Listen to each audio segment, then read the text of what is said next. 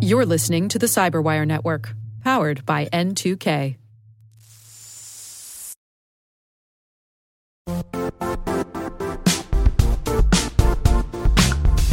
The IT world used to be simpler.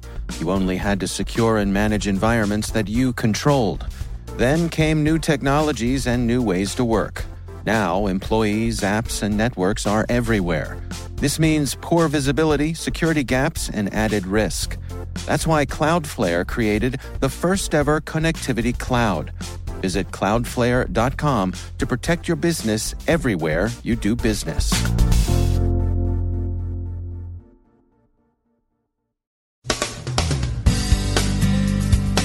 I'm Dave Bittner in Baltimore.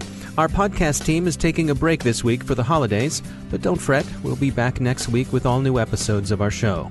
In the meantime, this week we're revisiting some of our favorite interviews from 2016. Stay with us.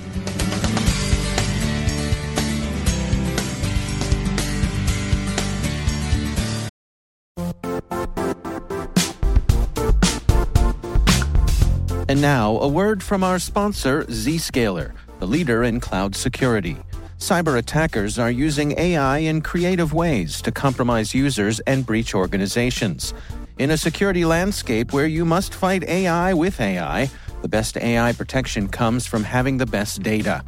Zscaler has extended its Zero Trust architecture with powerful AI engines that are trained and tuned by 500 trillion daily signals.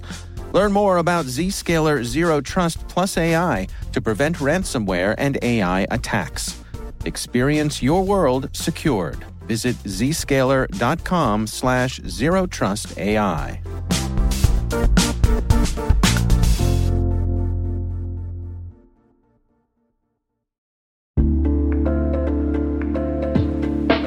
Are lengthy security reviews pulling attention away from your security program? With the largest network of trust centers, Vanta can help you streamline security reviews to win customer trust, save time, and close deals fast. Proactively demonstrate security by showcasing key resources like your SOC 2 or ISO 27001 and provide real-time evidence for passing controls. And when a security questionnaire is required, Vanta takes the first pass for you. Visit vanta.com/cyber to take a self-serve tour. That's vanta.com/cyber.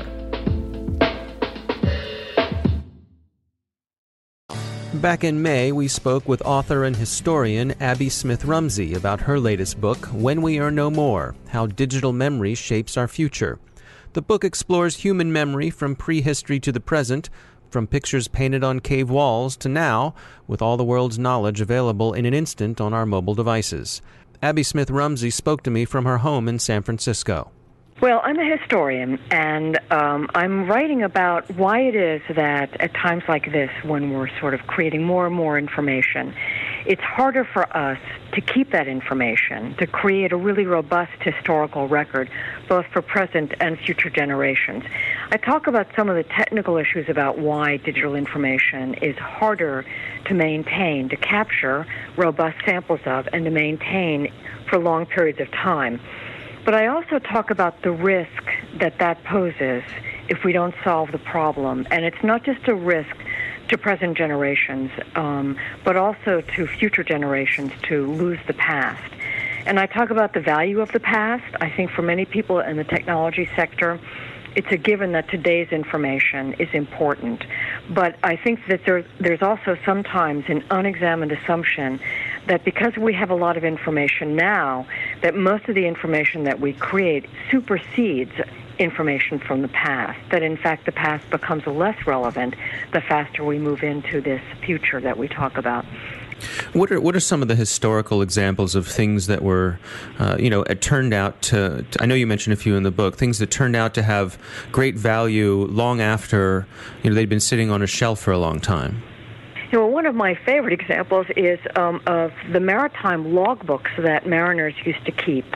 I imagine they still do, but the British Naval Museum, in fact, has a vast collection of mariners' logbooks from its years on the high seas as the empire that ruled the waves. And the museum, each one is a logbook written by hand on board ship that has in detail and in very particular hand, and not everybody can read this handwriting, without training. It records everything that happens in the course of a day on a ship, and it reads actually like a very boring almanac about the birds that are seen and the temperatures and the size of the waves and so on and so forth. And this information, if you read page by page, really doesn't accumulate into something significant. But the museum or the archive has scanned these logbooks with a very interesting technology that allows a machine to read individual handwriting.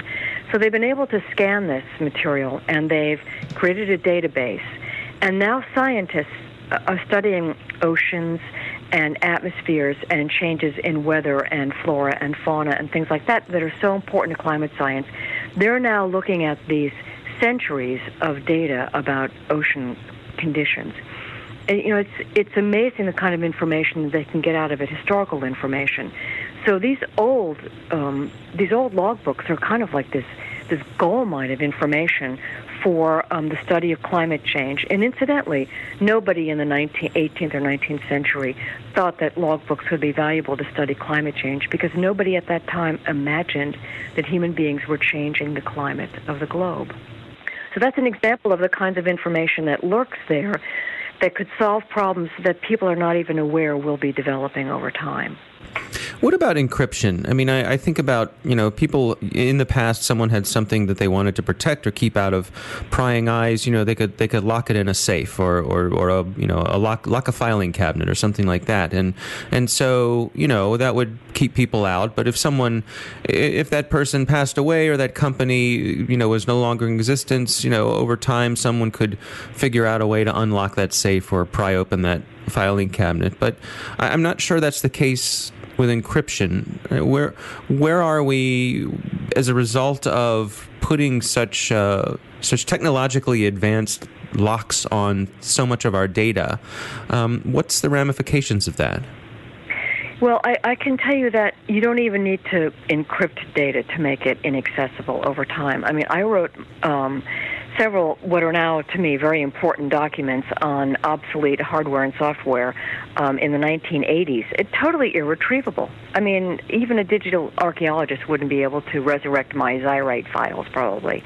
But that aside, I don't know any more than anybody else what the effect of all this encryption will be over the long term. I do know that in the short term, it has the immediate effect of privileging, creating, some different categories of information and access to information without truly understanding the import of that information. And I'm not talking about national security information.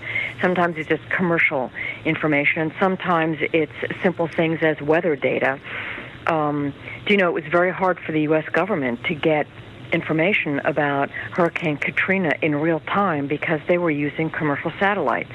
And the commercial companies, were not making that stuff available to the government because actually they were commercial assets. The government had to go in and go to court to get information to this, get this kind of information.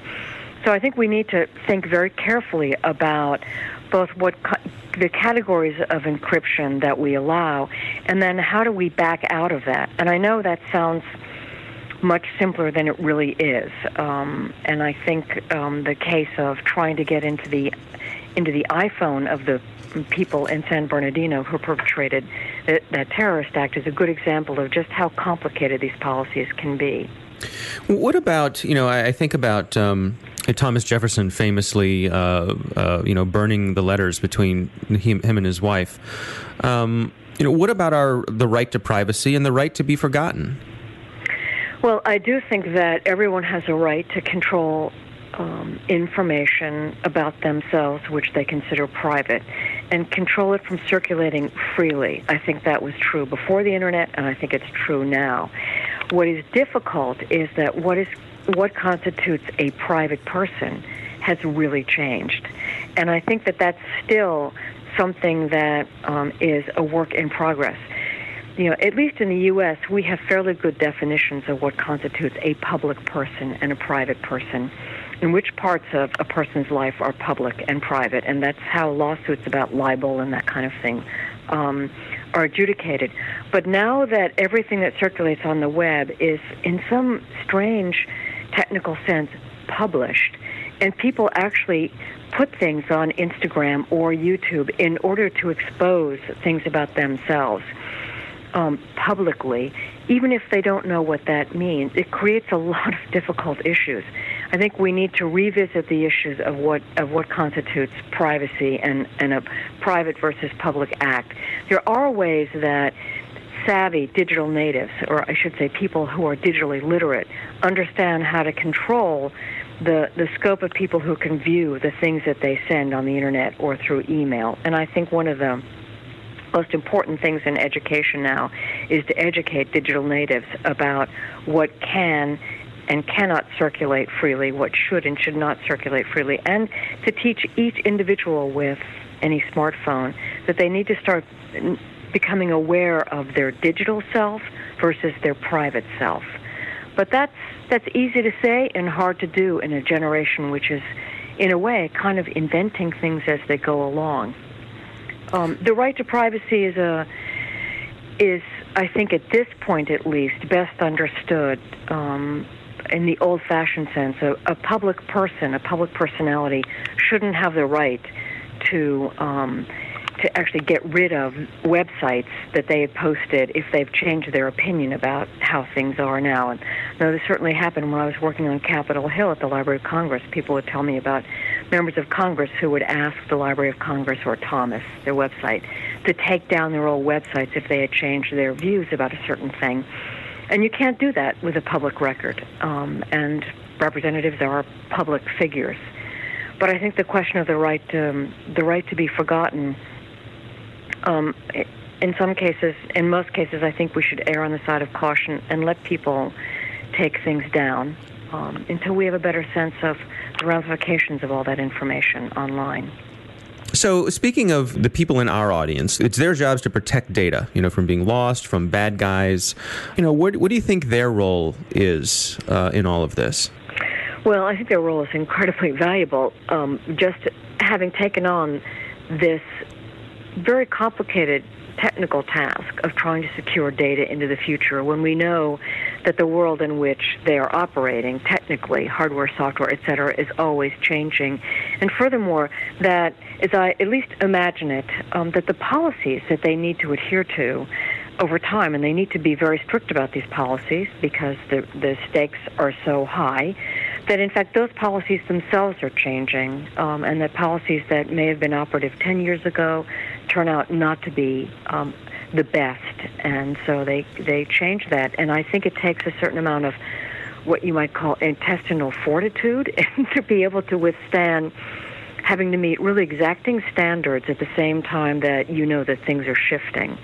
But I also, I've often thought about how, even though I think about this issue a lot as a historian and just as a human being, that the actual technical work of what they do when they go to work every day and how they spend their time, is quite opaque to me. I don't understand what they do, and I don't truly value what they do. And yet I know that somehow there has to be a certain lack of transparency if they're dealing with security. All I can say is that I hope that they, in their capacity as private citizens, not in their work capacity, actually join the chorus of citizens who are demanding that our politicians pay a lot more attention to settling some of these issues around digital security, about protecting national security and privacy at the same time. This is a dynamic kind of balance that needs to be in place, but it needs to be negotiated and renegotiated constantly. And somehow in this political cycle, we seem to be talking about everything but these important issues. I do know, I've heard from many people in the scientific and social science worlds, that many of the things that they would most like to work on that would have the biggest benefit for mankind in the short term as well as the long term are hampered because there are no effective policy, data policy and access policies to some of these things, medical data, for example. So it's really difficult that we operate and cybersecurity people in particular operate in a world in which these policies are not dealt with forthrightly. That's author and historian Abby Smith Rumsey. Her book is When We Are No More: How Digital Memory Shapes Our Future.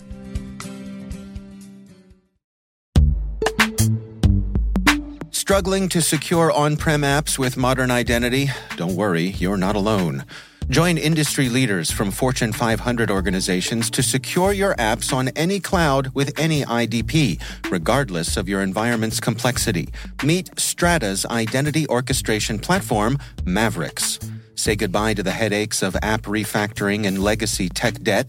With identity orchestration, you can modernize legacy apps to use MFA or passwordless authentication in a few weeks, migrate from one IDP to another, and so much more without changing the app. No matter your IAM use case, Strata extends the value of your current identity investments. And the best part? You can try it for free today. Visit strata.io/cyberwire to share your biggest identity challenge, and they'll hook you up with a complimentary pair of AirPods Pro. Don't miss out. Visit strata.io/cyberwire. That's strata.io/cyberwire.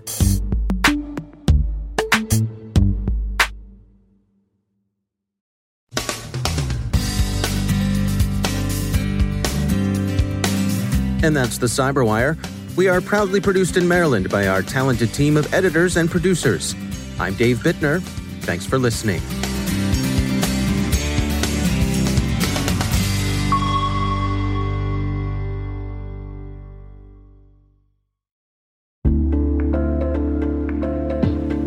Hey, listeners.